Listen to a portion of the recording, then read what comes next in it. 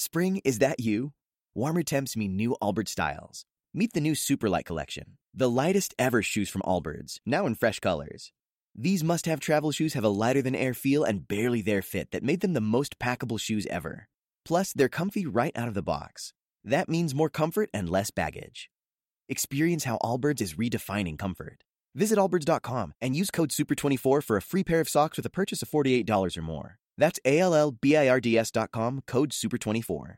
Great to be with you, Tim. About that mid-year budget, the supplemental budget, amendments to the budget, the big budget that you passed last year. Of course, last year, a very difficult budget climate. They're always difficult. Last year, unprecedented in terms of the coronavirus pandemic. Your thoughts on the way we navigated that process, you folks in the legislature, and any significant changes that were made with the mid-year budget?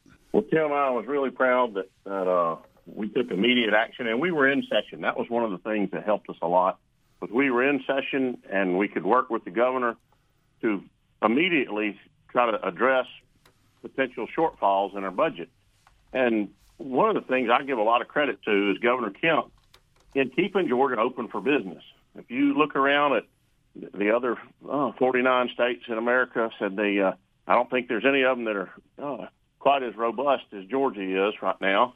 And that's because he's kept a pro-business attitude and kept our economy afloat. And that's where, for me, I was proud of what we were able to do in this supplemental budget and still do some things to help our citizens out. You can't spend what you don't have, and we are constitutionally required to stay within our limits. Now, one of the things that's out there in terms of, I suppose this is a part of the mid-year budget, you tell me, but this business of bonuses, one-time bonuses for certain state workers, primarily those making less than, I think it's $80,000 a year. Help me understand where we're finding that money. Are those federal dollars that are being dispensed by the state, or how's that working? Well, I will say that there's a good bit of federal money that has trickled down from due to the pandemic. And, you know, Tim, I use the expression a lot of times, if you give me two $10 bills, I put one in my left pocket, one in my right pocket, I still got $20. So, you know, I'm not going to play the shell game of, okay, where's the money coming from? How are we doing this? And that's one of those things that, for me, I'm glad that we were able to do it. All of our funds that we're spending, I know they're taxpayer money. And that's one of the things that we've had a lot of our employees in the state that are handling a difficult time, like a lot of our citizens in the state. So we want to try to make sure we're doing the best we can for our employees of the state and for the citizens of Georgia. Senator Frank Ginn with us. Another part of that mid-year budget, the governor some outlays for broadband expansion, getting better Internet access to rural parts of the state. I know your district, Madison County, you're in Madison County, about half of Athens, but other parts of northeast Georgia, less, shall we say, urban than Athens. I know that you get a little bit north, you get into Franklin County, and everybody starts griping about the Internet coverage up there, specifically Windstream. For whatever reason, people seem to have issues with those folks still. I don't know that we in Athens appreciate just how difficult it can be in other parts of the state, the less populous parts of the state, to get that broadband access. What will this money do to help? Well, the governor's allotted $20 million to go in and work to push broadband into areas, to do some things as incentives. $20 million is not a lot of money when you start looking at the state of Georgia and trying to get broadband across the state.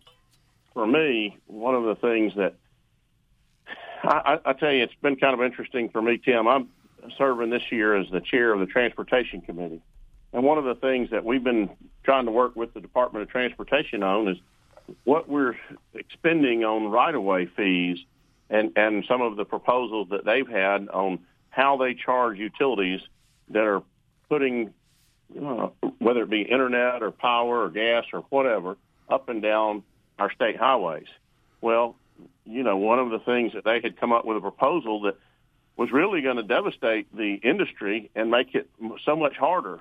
And one of the things I'll compliment my predecessor, said they have Brandon Beach and our DOT board, as well as Commissioner McMurray, that they saw what that would do to stopping internet into rural Georgia, and they've since backed off of that idea. They said, no, we want to work with the industry to get broadband pushed out to rural parts of Georgia and to serve the citizens.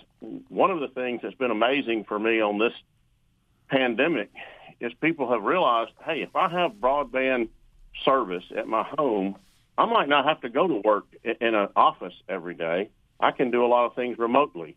And it's changed our society quite a bit in a lot of positive ways with that.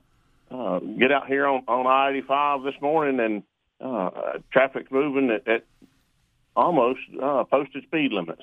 So when you start looking, this will change what we do in America for years, and getting the broadband out to people is one of those things that we're dedicated to do in the state.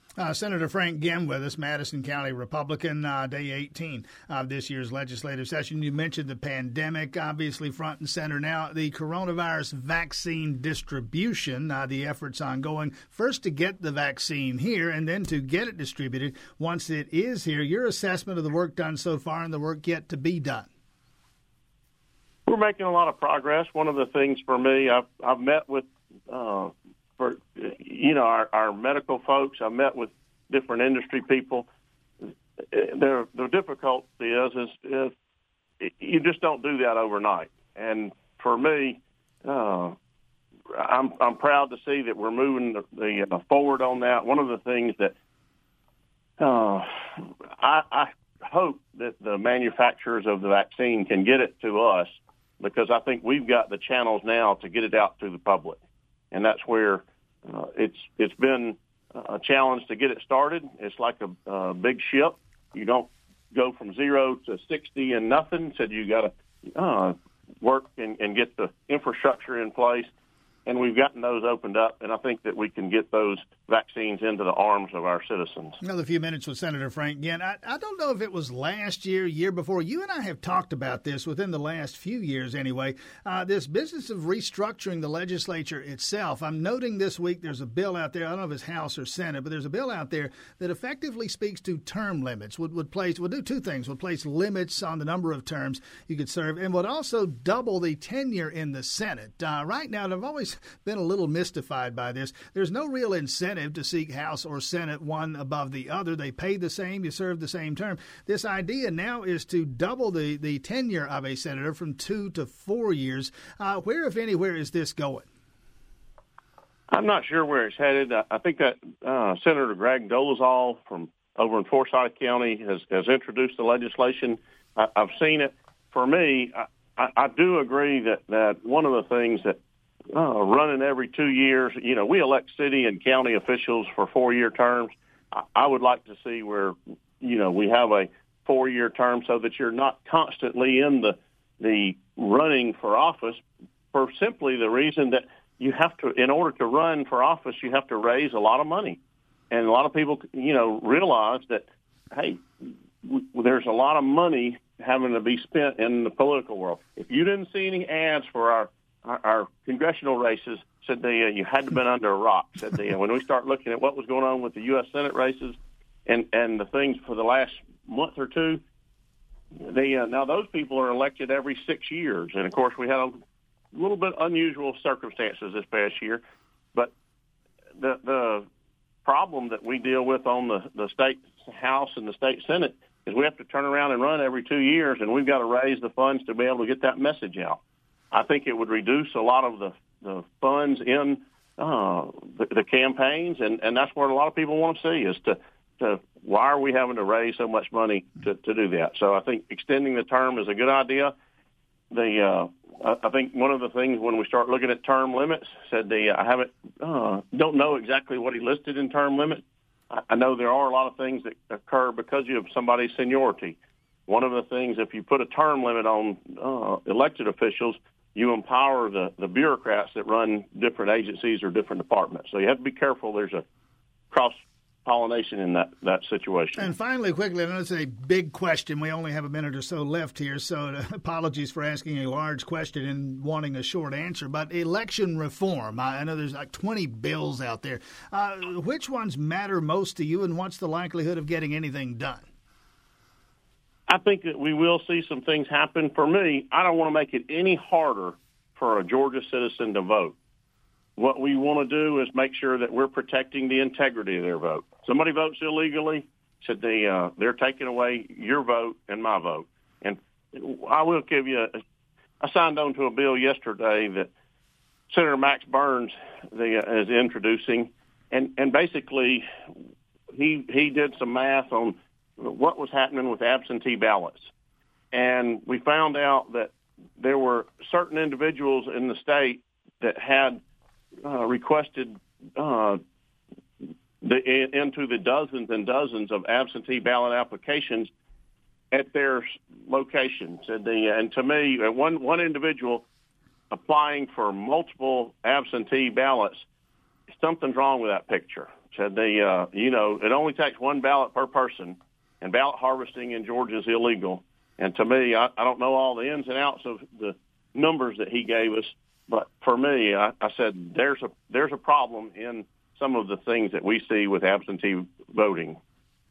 Senator Frank Ginn, Madison County Republican Senator Frank Ginn, again representing about half of Athens in the Georgia Senate. Best of luck moving forward. Thanks for your time this morning. Great to be with you, Tim. Hope you can stay warm today. We'll try. Spring, is that you? Warmer temps mean new Allbirds styles. Meet the new Superlight collection, the lightest ever shoes from Allbirds, now in fresh colors. These must-have travel shoes have a lighter-than-air feel and barely there fit that made them the most packable shoes ever. Plus, they're comfy right out of the box. That means more comfort and less baggage. Experience how Allbirds is redefining comfort. Visit allbirds.com and use code SUPER24 for a free pair of socks with a purchase of $48 or more. That's ALLBIRDS.com, code SUPER24.